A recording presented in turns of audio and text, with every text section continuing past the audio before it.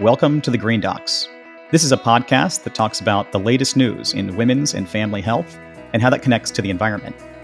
Here are some headlines you didn't know you need to know. Probably heard Elon Musk tell advertisers to, let's call it, go take a hike this week in a now infamous interview with Andrew Sorkin. But that might not have been the most important thing he had to say that day. And this time of year, when temperatures are dropping and people are lighting those pilot lights, you're probably thinking about a cold snap. But how about a cold nap?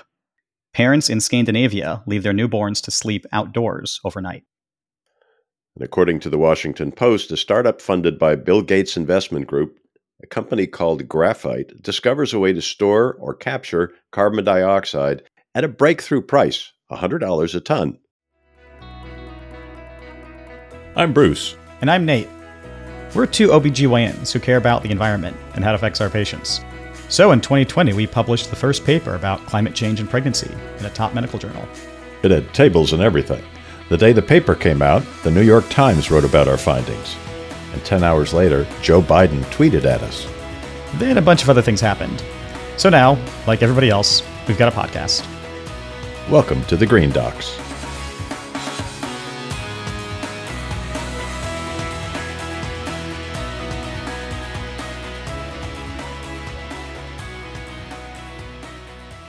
In this first of a two-part holiday episode, we're talking shopping with the Green Docs gift guide.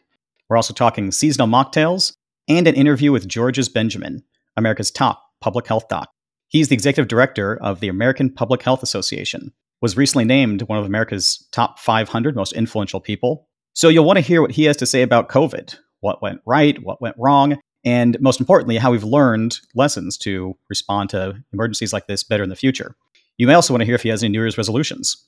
I'm Nate DiNicola, a private practice OBGYN and chief medical officer, and also the delegate to our national and international OBGYN societies on environmental health. And I'm Bruce Bakar, an OB-GYN in San Diego and longtime environmental activist. So, Nate, what's been going on with you? Not much has been going on with me. I've been delivering a lot of babies. I was on call for Thanksgiving, and it was pretty amazing. On 3 separate occasions, right as we were about to sit down and somebody said, okay, gather around the table, it's time for meal. At that exact moment, I got called back to the hospital 3 straight times. Wow, did you finally manage to get a decent holiday meal after all that? When did you actually have your turkey dinner? My first bite of turkey was driving in the car to do a C-section. I had a little bit Kendall had prepared for me in a Tupperware with some cranberry and turkey. So I got that kind of on the 5 freeway. I did eventually get to sit down and have what may be the best Thanksgiving tradition of all is Thanksgiving leftovers. So those came later on that weekend. How about you? Did you have a Thanksgiving meal? Well, I did, but not the typical one I'm used to because I had it at home alone. I was quarantining with COVID. I finally got the infection after all these years. And I took Paxlovid, which seemed to blunt my symptoms quite a bit. But of course, I had to protect other people. So I stayed home and had some store-bought turkey dinner. But on the brighter side, I'm sure you've noticed just glancing at me in this video, I think you can tell probably that I'm absolutely glowing today. I finally got my filtered shower head installed as recommended by Sonia on an earlier episode. And my skin looks better to me. And I'm also noticing that I'm using less shampoo on my hair and my hair feels a lot cleaner. I think she's right. I think the filtered shower head is a real thing. Well, I guess that's a better explanation than what I thought, which was I thought you might just be pregnant. No, I've been quarantining. That couldn't possibly have happened. But, I heard that story a few times from patients reason. Also. Yeah, I've heard that line before. Yeah, exactly. So this Thanksgiving sounds like it wasn't maybe the highlight for either of us this year. But in talking to Georges Benjamin, we have some lessons learned from COVID, and we have some things to look forward to. And we've got some headlines to talk about. So had you seen Elon Musk's or heard Elon Musk's statement? They seem like they've made their rounds on the metaverse pretty quickly. Yeah, the interview, and certainly, as so often happens with media reports, the most inflammatory or outrageous things get the most traffic. But there was a lot of substance to the interviews. What did you take out of it? Buried kind of after the large headline grabbing statements about what advertisers can do in a way that sounded like it came from Wise Guys or The Godfather. He said something that we want to talk about, which is that in his role as leader of Tesla, the world's largest producer of electric vehicles, that he therefore has done more for the environment than anyone on the planet, which is quite a statement. So what do you think, Bruce? Is he right? I think he is right. And it's not just that Tesla is a successful company. I think his contribution can't be overstated, that he had actually made the idea of driving something other than an internal combustion engine not only financially viable, but cool. They are fabulous cars. I have had a new Tesla more times than I care to admit, and I love them. They continue to amaze me at what they can do. And the fact that they evolve over the course of ownership also with software updates. And I think what I find most exciting now when I drive around is to notice all the non-Tesla electrics that are proliferating, because you don't just have to be a Tesla owner to be part of the solution. All these other manufacturers are finally coming up with really interesting and appealing alternatives. And it really makes the point that this is where the automotive industry is going. And Elon is responsible more than any single individual for the transformation of transportation, not just cars, but trucks and buses. Amazon electric delivery vehicles are now starting to come along. So he really started a revolution. And again, I'm not happy at all about some of the things that he has tweeted and what he's put up on X and all the other sort of foul stuff that's appearing on that platform. But I think we have to keep it in context. I think he has made more of a contribution environmentally than any other individual alive. Yeah, I keep thinking of that DMX lyric from the early 2000s, X gonna give it to you. I feel like that could be the byline for his new platform. Yeah, there's a lot on there that we're not going to get into here. But I think at the core, his message echoed what Adam Aaron told us in his interview, which is the most important thing that really anybody can be doing right now is leaving fossil fuels in the ground. And that does rise above other things that are done. Not that those aren't important, but if you were the world leader in, say, reducing plastic straw usage, it wouldn't even compare to the kind of impact we're making on the biosphere in decreasing carbon emissions. Interesting take he had. Speaking of electric vehicles and looking at it from a physician's standpoint, all of the emissions that are not being put out into the atmosphere by these cars as they drive around, which is good for pedestrians and cyclists. It's good for other people just driving around. The fact that these cars not only don't spew all these terrible tailpipe emissions, but they're also silent or virtually silent, which is really kind of a nice thing for us to have, or to not have to deal with the loud noise that so many internal combustion engines make. So there are health benefits that are immediate that go beyond climate. Yeah, they're silent until you ask them to do their holiday Christmas light show. Then they light up the neighborhood. My mom for many years would kind of do her own light spectacular in our neighborhood. And why does a car do a light show that's got choreographed dance with the gull wings opening and closing and the mirrors flapping back? No particular reason why a car should do that, but we were highly entertained and seemed to add something to the brand. Well, there's something childlike about Elon sometimes, and it's things like that, and also that you can program the car to make, okay, I'll just call it what it is. It makes fart noises that come out from different seats in the car. So you make your passenger look over at you and give you a quizzical look when you've just had some kind of an odd fart noise escape from your proximity. Of course, it's free from the unpleasant smells that might go along with that. It's a little bit of his quirky sense of humor that's coming through. Okay, so do you think this is why Scandinavian parents leave their children outdoors? They don't want any of those noises or sounds or smells in the bedroom? That's in the segue department, that's a bit of an overreach, but let's go with it. Yeah, sure. They're not at all concerned. Yeah, so let me tell you about this story. It's been making its rounds on TikTok and other socials for most of the year, but because it's winter now, it's kind of taken on more traction. The first thing to say is that it is true. You can fact check this. It's not just some kind of urban myth. Scandinavian parents leave their children, typically in strollers, outdoors to sleep overnight, even when it's very cold. And they cite some benefits to it. They say that it helps improve immune system. It kind of reduces allergies overall by exposing them to more kind of natural allergens from outdoor. And it improves their sleep cycles with a more natural touch to circadian rhythms. So it is a true story. Second thing, and I really want to highlight this part, it is not endorsed in the United States by the American Academy of Pediatrics. It seems pretty obvious that most, I'd say nearly all neighborhoods couldn't do this anyway. I mean, who would leave their child outdoors in America? That does not sound even possible. But to reiterate the AAP's guidance for how newborns should be sleeping, there's kind of a litany of words you should know. The first is flat, firm, and separate. So flat, firm, and separate surface where the children should sleep. That's like a crib or a bassinet. And the space should be free of another trifecta here: blankets, bumpers, and toys. Nothing else in the crib with the newborn to prevent complications like the worst case scenario with SIDS. SIDS being sudden infant death syndrome, which is a dark thought, but it is a reality, unfortunately, much too often. Is there follow-up to this Scandinavian story? Have they changed their practice at all, or has this been going on for millennia? Oh, no, this is cultural. So, no, there doesn't seem to be any change to their approach. And I really brought it up. One, I thought it was of interest to know kind of how different things are for something that seems very common, just how people take care of newborns. But also to highlight that, while we are not going to be recommending children sleep outdoors overnight, especially newborns, there are some benefits to adults getting outdoors and spending more time getting some natural vitamin D, themselves getting some time in nature, which does help with mental health things like anxiety and depression.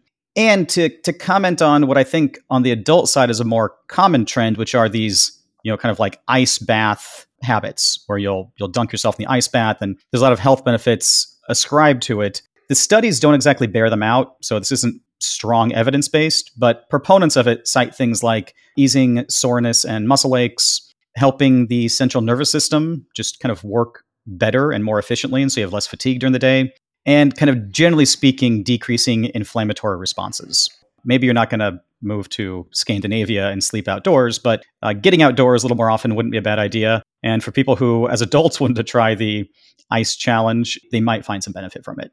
And one variation of this that I think is more approachable, it's anybody who has trouble with sleep. One of the recommendations that's typically made is to keep your bedroom cool. So setting your thermostat to around 65 degrees is a good temperature range for most people to get a deeper night's sleep. But speaking of the benefits of outdoors and solutions that can be found out in nature, I want to talk a little bit about this company that Bill Gates Investment Group is supporting that was reported in the Washington Post around the idea of carbon capture, taking CO2 out of the atmosphere. We need to accompany that reduction in the burning of fossil fuels with taking CO2 out of the atmosphere. And the problem so far has been the technology that has been developed, and there have been a variety of startups that are trying various things to suck CO2 directly out of the atmosphere, is it's very expensive and highly technical. But this company called Graphite has come up with this process of taking biomass, things like smushed plants, rice hulls, waste from farms and timber mills, and compressing it, dehydrating it, compressing it into basically shoebox-sized bricks, and then storing those underground. And that keeps the CO2 that they retain from being released back into the atmosphere as that biomass degrades. And so it sort of permanently keeps the CO2 out of the atmosphere. And it's such a simple process that it doesn't require a lot of technology, and it also doesn't cost very much, especially compared to the alternatives that have been tried so far. So this is exciting. I'm always drawn to solutions that are technically more simple, and this seems to be one of those. What do you think, Nate? The expense of it, or the inexpense of it, seems to be one of the key highlights. We're going to have Adam Aaron back on the show very soon to weigh in on some of these things, because that was one of his main objections to the idea of, say, carbon offsets for airplane ticket purchases, that the amount of money you're spending, say $15 on it, couldn't possibly be enough to meaningfully draw any carbon out of the atmosphere. But you said the price here is actually pretty approachable for what it could accomplish with, what, $100? $100 a ton was an amount that has been stated before as sort of a goal. If we could get to $100 or a ton or less, we'd be finally starting to get to where this actually is practical. And so I like it because of the fact that it appears that $100 is reachable, and maybe they will do even better over time. The very first processing plant is going to open in Arkansas next year, and they'll begin operating immediately. They already have customers lining up to buy some of the service. The challenge is, can they do this at scale? They need to arrange to get sources of degrading plant matter and various organic waste. But I think those have got to be plentiful. Well, that makes a ton of sense. And we'll have to be recycling this story in the new year. Between updates on this and Tesla announcing their electric truck, Elon in that same interview teased it as maybe the biggest story of the year. So we'll recap that at our next episode, kind of looking forward to 2024. Okay, what else do we have for this episode? We have an update on Alex Rivest, correct? Canary is now available for download and streaming, and we'll put the link in our show links. But you can watch this movie, and we do, again, highly recommend this film. It's very watchable and very important. So we're very pleased to continue to share the news on Canary, the movie. Yeah, and I kind of feel like this time of year, everyone's looking for holiday movies to watch and debate whether Die Hard is or is not a Christmas movie and whether that's even an interesting question. All these things. I will say, I'm not going to call Canary a Christmas movie, but there's a lot of just beautiful landscape imagery in it. And most of it is on glacier caps. And so it's snowy and it just feels a little wintry. So if you're looking for a way to spend, an hour and a half with some hot chocolate and a blanket, you could do a lot worse than Canary. Absolutely. Again, that link will be in the show links on our website. And we'll be back quickly with our interview with Dr. Georges Benjamin.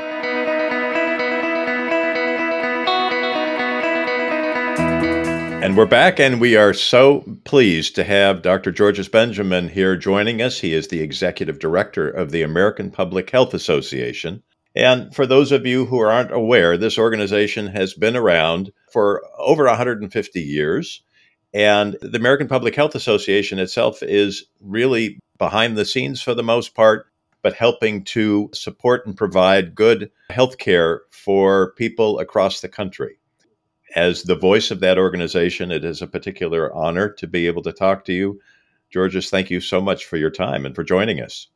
Bruce, thanks for having me. Georges, it's such an honor to have you on our podcast. And we do have to lead off with maybe some of an atypical question for you, because it's kind of that time of year. Do you have any New Year's resolutions you're looking forward to? Or are there any that you might envision for people who are taking an interest in public health?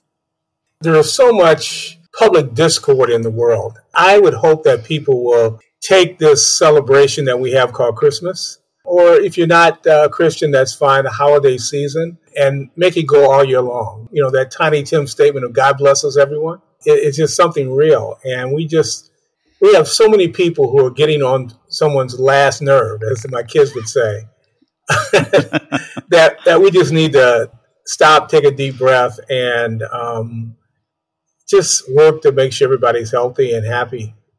George, you were recently named as one of the 500 most influential people in the country shaping national health policy. You've written over 200 papers, you edit some very important journals, you serve on boards and commissions, and yet every time I see you, you're always smiling. How do you keep what powers you through the day every day and keeps your mood in such great shape?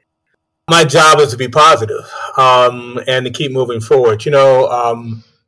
I went to medical school, actually, not to be a doctor per se, but to get the basic science background to do molecular genetic research. I wanted to be a researcher.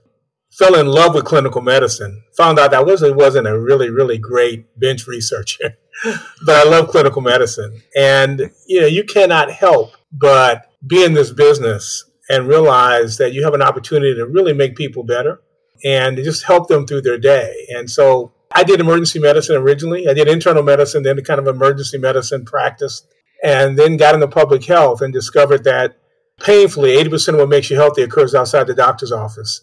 And that there are many things that I could do through a policy perspective to dramatically improve people's lives. And it wasn't easy, but if you were persistent, you could get big wins. That's quite a journey from molecular genetics to various parts of emergent care in the hospital with internal and emergency medicine.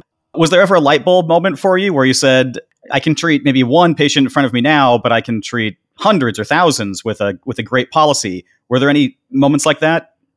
Yeah, I was sitting in the emergency department at the city hospital, and literally we were having just a bad day. Lots of, gunshot wounds, busy people coming in with diabetes and diabetic ketoacidosis and just all kinds of things that just frankly were preventable. I always known that prevention worked, but at that point it just seemed, why are we doing this? Why are we continue to take people in, sending them back out and having them come back in with diseases that were far worse than when they came in the first time? Prevention has been such a key part of the societies that I work for, with our OBGYN Society, ACOG, and the Pediatric Society, AAP, because the pediatricians came to the OBGYNs and said, by the time our patients are getting to us, it's kind of too late with regard to some of these toxic chemicals they've been exposed to, or some of the environmental exposures, which is really an amazing thing to think about. A 2-year-old child, it's too late for them. They already have, say, the lead contamination. We formed this liaison role that I've served for the last 8 years between these two societies, talking about how we can intervene in prenatal care or even preconception to help protect the babies at an early age. So I wanted to talk a little about the kids, because APHA has a recent statement on gas stoves and the connection to that and childhood asthma. How is APHA, your public health association, helping to get families more aware of these risks and protecting them from ending up in the emergency room in the first place? Yeah, we're trying to help people connect the dots between environmental exposures, their diet, nutrition, the things that actually impact them before they get pregnant. The idea that if you're a healthy individual, then you're more likely to have a healthy pregnancy. And then obviously there are important things that have to happen during that pregnancy in order to prevent prematurity and poor health outcomes on the babies. It's often not thought about how important it is for both parents to be healthy preconception, and then the exposures during conception, during the pregnancy. Parents are always concerned about what they're eating, what they're drinking once they're pregnant, but they often don't pay enough attention to the exposures that they have before they get pregnant that also play a role. So with one of these exposures being things like gas stoves, which we're learning more and more pose a risk to indoor air quality, what can a mom do or a family do if they have a gas stove and hear this message and think, well, God, I don't want my child to get asthma. I don't want my developing fetus to be exposed to, more air pollution than they already will be with what I can't avoid outside? First thing they need to do is try to make sure that gas stove is properly hooked up and properly vented. That's the first step. And, far too often there are leaks, they're not properly vented. And then one can get onto an electric stove, that would be great. They can be more expensive. One of the things that we know, particularly for lower income individuals, is they pay a larger portion of their income for energy to start with. So we've got to continue to move our country off of the whole range of fossil fuels as quickly as we can, to the extent that we can, and get people into a much greener economy. Well, I'm a huge fan of electric cooking. I have an induction cooktop that I've had for 2 years, and it still looks brand new. It's way faster than the gas stove that I used to have. And the evidence around the dangers of gas stoves aren't just around kids and asthma. It's not good for any of us to be breathing the fumes from gas, and it's completely preventable. Also, I think the price of induction cooktops has come down substantially and will continue to come down. It's just a win-win all the way around. I'm really glad to hear that APHA is being proactive and really stepping up and talking about this issue. How does it actually go from the top of your organization where you sit to actually come to some ordinary folks sitting around a kitchen table thinking about a choice like switching over to an electric stove? How do you translate your policies for individual families? Our policies are actually driven from the grassroots. Our members actually write their policies. They're the ones who are out in the field. They know what the hot issues are. And so they craft those policies, and they go through a policy development process in which they often get dramatically improved, because you get a lot of other voices involved, other expertise involved. And then at some point they are adopted. We spend time with our lobbyists up on the Hill, banging on doors and talking to members of Congress, members of the administration, to try to influence them to do what we think is the right thing, to try to improve the health and well-being of their communities through policy. Now, we also try to activate the average citizen so that they will make those calls as well. Because, when I walk into a room to talk to a public policy person, a member of Congress, member of the administration, they kind of know what I'm going to say. But when Auntie Sue shows up, they don't have a clue why Auntie Sue is going to be there. And also, Auntie Sue is a constituent. Yeah. I may or may not be a constituent. So when a constituent speaks up, who is well educated, well informed, and seeking something that's going to help their community to be healthier and themselves to be healthier and their families to be healthier, they can make a real impact. So we try to activate the average citizens to engage in that process. That's one thing that we love to talk about on this podcast is the power of individuals to reach the halls of power, that you don't have to be an elected official to engage with elected officials. I really, really love that you kind of underlined that point. Are there any, I suspect this is kind of like your children, you're not supposed to have favorites, but do you have any favorite policy stories recently or any favorite examples of policy work that has really risen up the ranks and made a change? So we've been working on a coalition, lead line coalition, for several years now.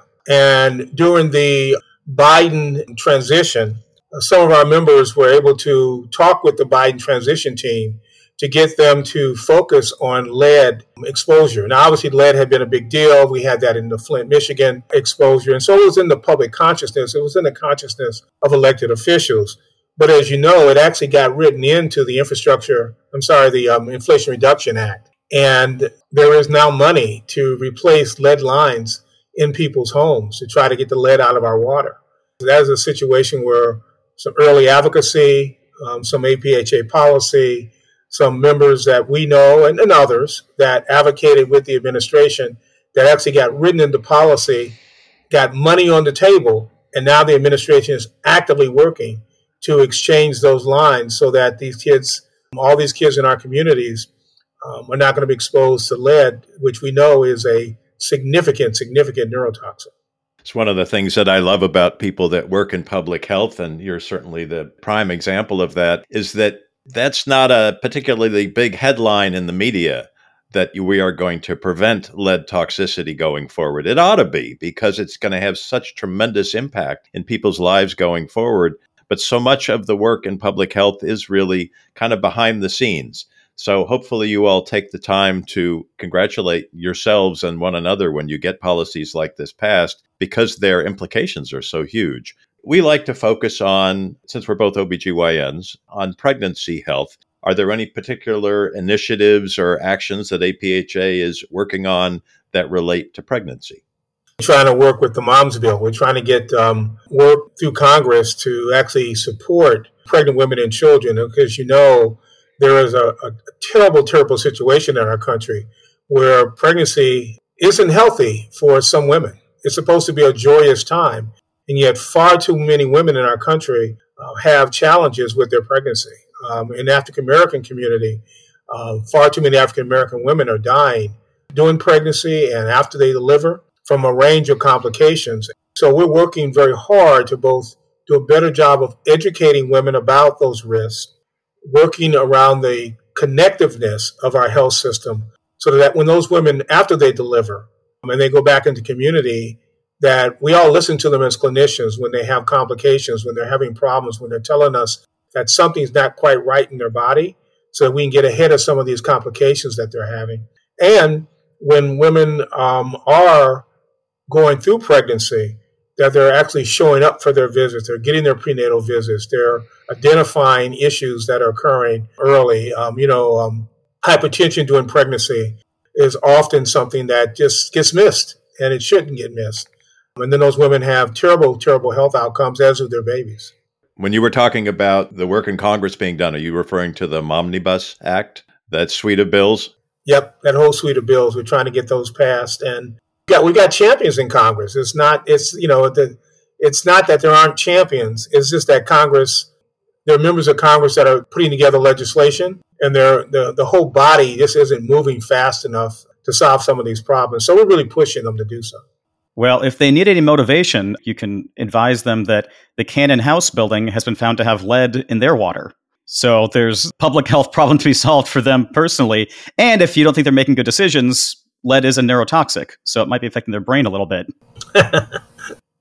To switch gears a little bit, but along these lines, we have to talk about COVID because while it has somewhat faded from acuity and bringing people to the hospital in masses, it is still out there, and it's still a topic. I think maybe the first topic people would think about right now when they consider public health. We'd like to do some quick fact or fiction, if we could. Is that all right? Absolutely. Go for it. Okay. So first one, fact or fiction, the COVID vaccines worked and saved lives. Absolutely. Those vaccines are safe and effective, and they just save lives. No question about it. Regardless of what version of the vaccine you got, it saved lives. Okay. So next question, follow up to that, to bring it to present time, the current vaccine for COVID is somewhat different than a booster and still important to obtain. Yes, it's an updated strain. So the other vaccines had multiple strains in it. This has a single strain, but it's consistent with the strain that's circulating in the environment today. And so the way to think about this is every year we get a flu shot that's updated. This is an updated COVID shot, which represents the virus that's floating in the neighborhood today. And I have to chime in that I'm just getting over COVID. So you might want to wipe off your monitor screen after we're done with this interview because I still might have a little bit of virus in my system. I got all the vaccines except the last one. And lo and behold, I finally got COVID. I wish I had gotten that vaccine because it would have made this last week and a half a bit more pleasant. Another side of this issue revolves around masking. The changing mask policies did make sense at the time. True or false? They did. And look, masks work. And for a variety of reasons, it wasn't well articulated. The communication was terrible. And look, I'm to blame like everybody else. We did not really think that masks would be as effective as they were. Turns out, in retrospect, they're very effective. Of course, it depends on several things. One, the type of mask you're wearing. N95 is the best. Multi-layer cloth mask. Surgical mask is the next best. And a multi-layer cloth mask is the third best. But all three of those work at various levels of protection. They're part of a suite of protections, which includes vaccine, masking, and social distancing. Nothing's 100% in medicine, but they do dramatically reduce your risk. The second thing we have to remember is that you have to wear the mask correctly. So I've heard lots of people say that I wore a mask and it didn't work. And when you get a look at what they were doing, the mask was either under their nose or over their mouth. So they weren't wearing a mask correctly. As looking around the offices, the medical offices nowadays, we still see quite a few people wearing masks when they're sick, when they have symptoms. And this seems like not the worst outcome from the pandemic response, that if people are well enough to go to work but still have some symptoms, whether they think it's COVID or not, they should wear masks. That's not a bad idea. Do you see that as something that could be ongoing after this emergent response is over? When this thing first happened, this tragedy of COVID, one of the questions I asked myself, well, we're going to become a mask-wearing society. And the answer is we are.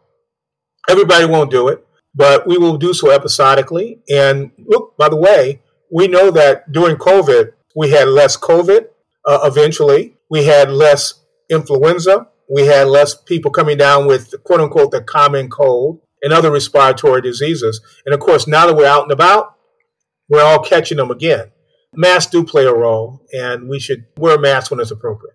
And connecting this conversation to one of our other favorite topics, which is to talk about how the climate is deteriorating, it is apparent that it may make it more likely that we're going to have something like COVID or some other related virus. What would you hope that we do differently if we're confronted with another pandemic? Well, first of all, I think that we need to provide strong national leadership. We did not have that. We had leadership, but it was episodic during the pandemic. So we need to have strong national leadership, which is directed, which engages people, which is evidence-based. Secondly, we need to have a good incident command structure. The incident command structure kept changing all through the pandemic. We never knew who was on first, who was on second. CDC got blamed for a lot of things to which they had no decision-making whatsoever. But CDC wasn't perfect, and none of us were. I think it's also important that we fix our data systems, our communication systems. Look, Uber, Amazon, we just finished Black Friday, and I think this is Cyber Monday. And it's amazing what our nation can do around data and communication, but we still can't send an EKG across the street. We're still debating about whether or not we ought to use telemedicine. What nonsense. Of course we ought to be using telemedicine. And we ought to be paying people adequately to provide those services. And we need to fix the data systems we have so that we can send data around the health system and stop making excuses around we can't do it. Everything is a HIPAA violation, a HIPAA violation. No. We can share that data with critical business partners. We can do it confidentially. We can protect patients' information and confidentially. After all, Uber does it, DoorDash does it, Amazon does it. Now, everybody has data breaches, don't get me wrong. But improving health is about sharing that information effectively. I got to tell you, when I was practicing in the emergency department, I often wished I had more information to make data-driven decisions than I often had making those decisions in the emergency department. Yeah, not to make light of this, but I often somewhat joke that it's easier for me to manage my fantasy football team than it is to manage a patient data set. Like, I can get instantly access to a quarterback's detailed analytics, grass versus turf, all kinds of details. But to find a patient's blood pressure history for the last week, if it was outside of my hospital system, would be nearly impossible. Do you think that it's a matter of just loosening some restrictions, like we saw during the COVID pandemic, that really allowed telehealth to accelerate, where we took away a few restrictions? Or is there something more that needs to happen from a tech position? The tools are there. There's no question that we already have the technology to do this. Many years ago, President Eisenhower and others decided we needed to have a national highway system so we could connect this loosely connected groups of roads we had. They did that for national security purposes, and so they built the national highway system. And now we can move from one side of the country to the other pretty effortlessly. And we can do the same thing with our data. It's going to require national leadership. They'll say once and for all, we need to have a health data information technology highway. They've got to build the rules of the road, just like we have when we're driving from one point to another. And they've got to incentivize it with the money to fund it. By the way, we did a little bit of that after 9/11 for the healthcare system, but we did not do that for the public health system. And it's going to be very important for those two pieces of our health system to be connected so that we have important interconnectedness between those two systems. And I can't overemphasize that enough. Speaking of these need for more connections and how that relates to really serious ongoing risk, can you tell us something about the Center for Climate Health and Equity at the APHA? This looks like a really, really amazing new program you have. It's an important center we have, which is addressing the issue about climate change in our health. And, for many years, people who have been interested in climate change have been concerned about what happens as the environment changes. And I got to tell you, I really care about the polar bears. I really care about the icebergs. But at the end of the day, what I really care about is what climate change is doing to people's health. And, we talk about pregnant women. We had those heat waves, which were terribly impactful to women who were pregnant. We had the wildfires, which put pregnant women and their babies at risk. We've had floods around the country, which again put pregnant women and their babies at risk because of the pollutants that get into our drinking water when that happens. Climate change is here today, is impacting our health today, and we need to pay a lot of attention to it. So this center is helping us connect the dots between climate change, our health, and the equity part of this, because the challenge we have is the people least likely to increase our, climate, or cause climate change, are the people most likely to be impacted. The older folks, children, lower income individuals, pregnant ladies, it's a real challenge. George, as you are singing our song, of course, our paper in JAMA has had a huge amount of attention paid to it around the risks of various aspects of climate change and birth outcomes. And thank you for underlining those. We're very glad that that's on your radar and that APHA is taking this issue so seriously, as it should. But looking forward, since this is the beginning of a new year, and it's a particularly important year in this country, what is going on as far as your work that makes you feel hopeful about 2024? I've got grandkids, and they don't share my pessimism. They are very hopeful. They get up every day, and they know they want to play. They enjoy engaging with their friends and their colleagues. And so when I look at them, I realize that I still have a lot of work to do. I got to roll up my sleeves. I've got to make the environment safer for them to be in. I've got to make it safer so that they don't have to deal with gun violence. I got to make the air safer for them to breathe, the water safer for them to drink. And I've got to ensure that when they do get sick, we've got a health system that can take care of them, that they can go in, get the best care possible, and they can come out as healthy as they deserve to be. Well, George, we're so lucky to have people like you working in these really important jobs like you're doing. How can we help you? If people, are listening to this and they get it, they see that changes need to be made, how can they, as I don't use this term in a negative way, but as average citizens, go out and do something at scale that they can take control over? I think to recognize and be informed. Look, every person lives in a community, and those communities have library boards and school boards, and they elected officials. They should be involved in the electoral process. They should come as informed as they possibly can. They should speak their minds. Even if you disagree on policy on something that I believe in, that's okay. We ought to have those kinds of debates in our country because that's what makes this country great. And so I encourage people to get out and get involved.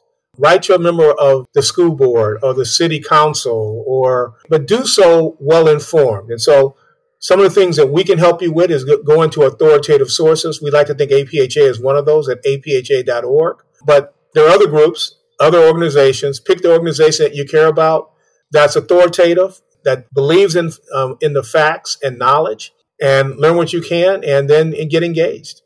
Great advice. And I just have to say, from the Green Docs, we are so pleased at the direction that you have taken APHA in and the leadership that you've provided for all these years. And I'm always happy when I see you that you're still smiling and looking like you're full of energy because we got a lot more work to do, it seems.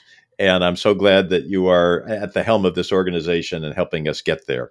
So thank you for your work and for your continuing contribution. And Bruce and Nate, thank you very much for your time today.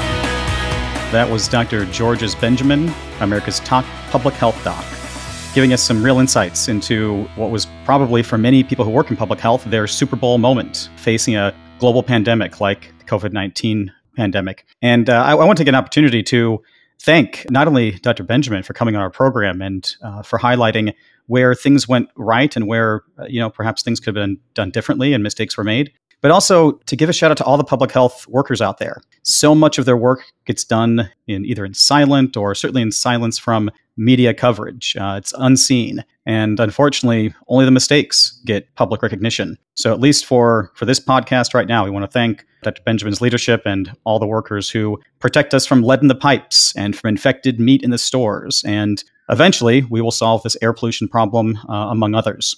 Clinically, I want to highlight a few points that he made and direct it to the office appointment for pregnant women or for women who are thinking about pregnancy. One is George's message about polar bears being fine to care about, but really it's about mothers and babies who we need to protect when these natural disasters happen. And we know they're going to happen more often. Things like floods, wildfires, extreme heat, extreme cold. You should be talking to your doctor or your healthcare team about these.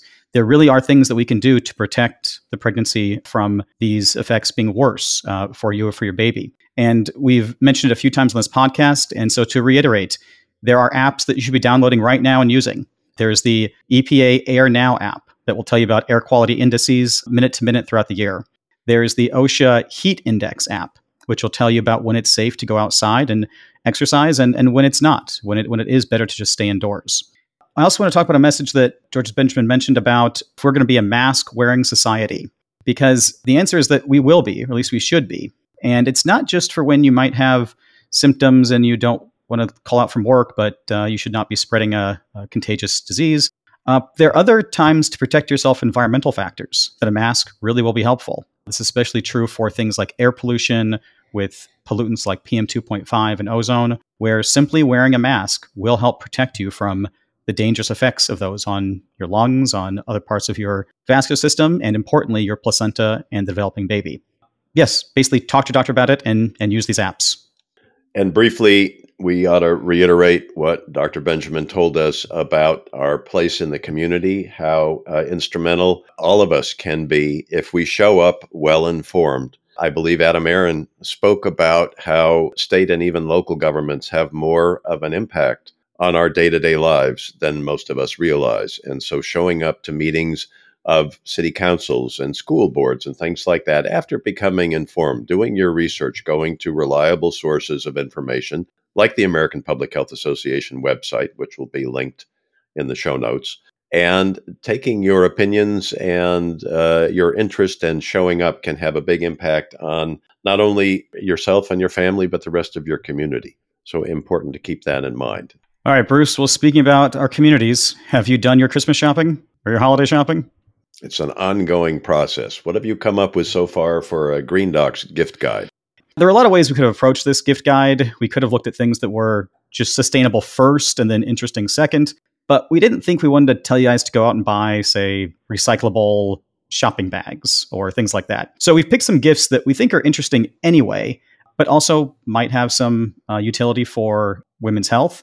And as well, on the flip side, if women are looking for people who they're shopping for, maybe there would be some interest there. So leading off, we're going to go with zero proof spirits. And there are a number of brands that we'll list in our gift guide on the show doc. But we're going to highlight Soft Spirits. They're a company out of Los Angeles that sell all zero proof options. They have some really interesting recipes.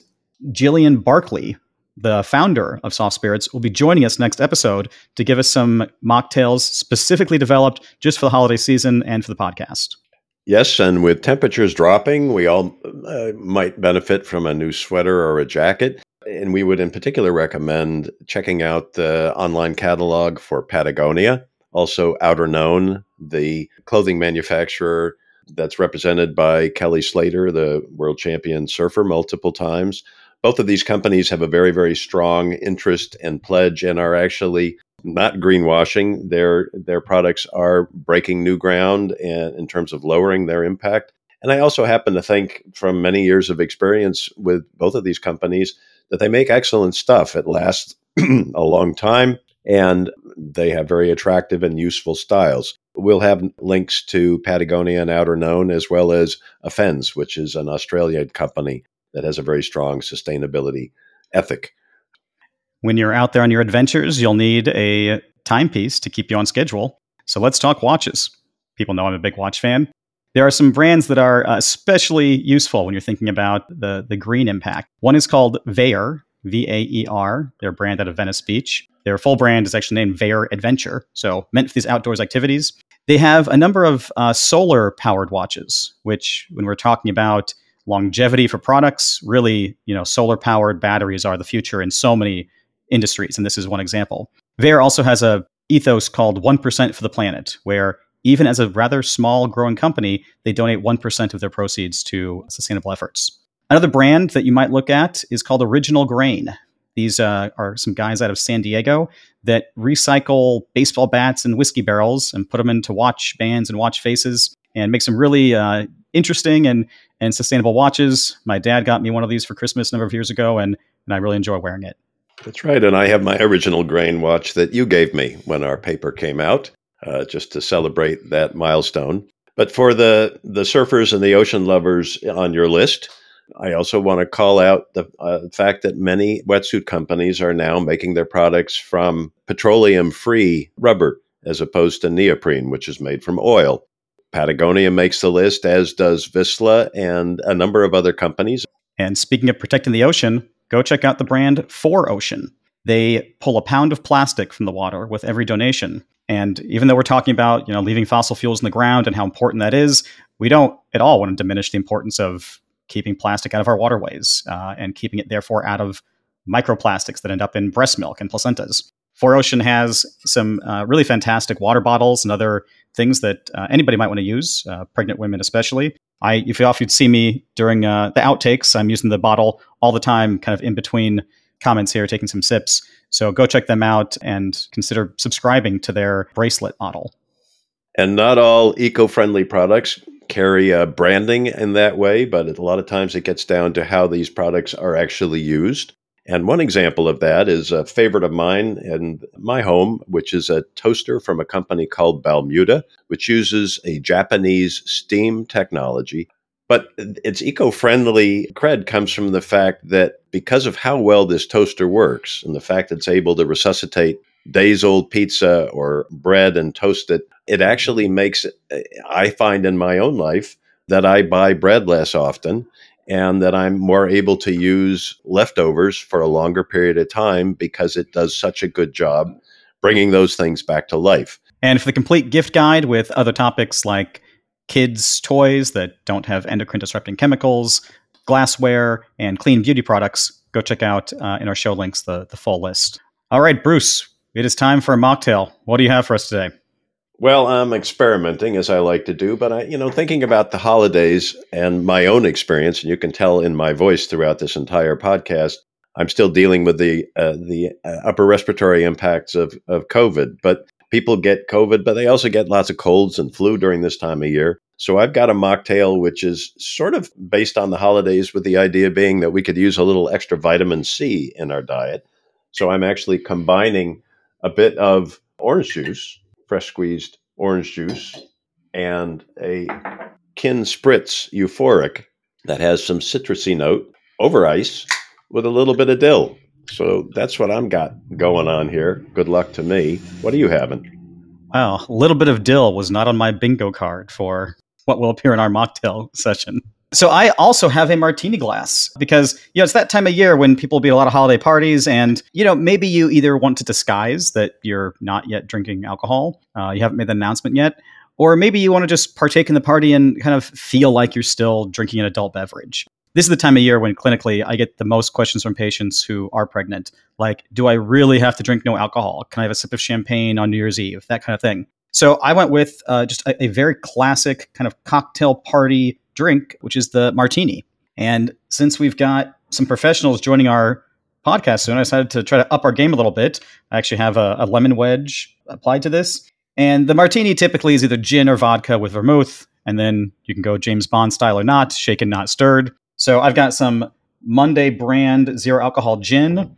As a substitute for the vermouth, I've got Optimist Botanicals, which has a bunch of different flavors like turmeric and lavender and tangerine that kind of approached vermouth. The key thing I added to this one was a little bit of ginger syrup, or you could use just some ginger juice to kind of kick up the flavor. And also, ginger is a natural anti-nausea, so it can help people who are fighting that.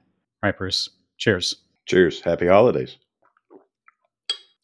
All right. What do you think? Do you feel healthier? Yum. Yes. And this is a very adult-looking drink I got going here. I'd be happy to have this in any sort of a circumstance. And I love the fact that I'm getting a nice little dose of vitamin C and a little bit of caffeine from the Kin Euphoric, both of which I think will make my day better. How about you? Yeah, an amount of caffeine that would be approved for pregnancy as well. I'm enjoying this. I have experimented a few times with trying to kind of reproduce a flavor that isn't just like water or spa water. I do think the ginger syrup or ginger juice adds a kick. I think it helps a lot. Looking forward to next episode when Jillian Barkley from Soft Spirits shares with us some custom-made mocktail recipes that will be holiday themed and also designed by people who kind of know what they're doing and aren't just experimenting with it like we are. Yes, I think we could use a little bit of expert guidance, and so that's going to be fun. A new episode of Green Docs will be out every other Thursday, so make sure to subscribe so you don't miss it. Find us on Apple Podcasts or wherever you get your listening content, or stop by our website, greendocspodcast.com, where you can check out the show notes and links from the episode. You can also send us your comments and submit questions. This holiday episode of the Green Docs was created by Bruce Bakar and Nate DiNicola and produced by Podcast 411. Check out our website, greendocspodcast.com, where you can like and subscribe. Please tell your friends and submit questions. We love answering those. Look out for a new episode every other Thursday, and happy holidays from the Green Docs.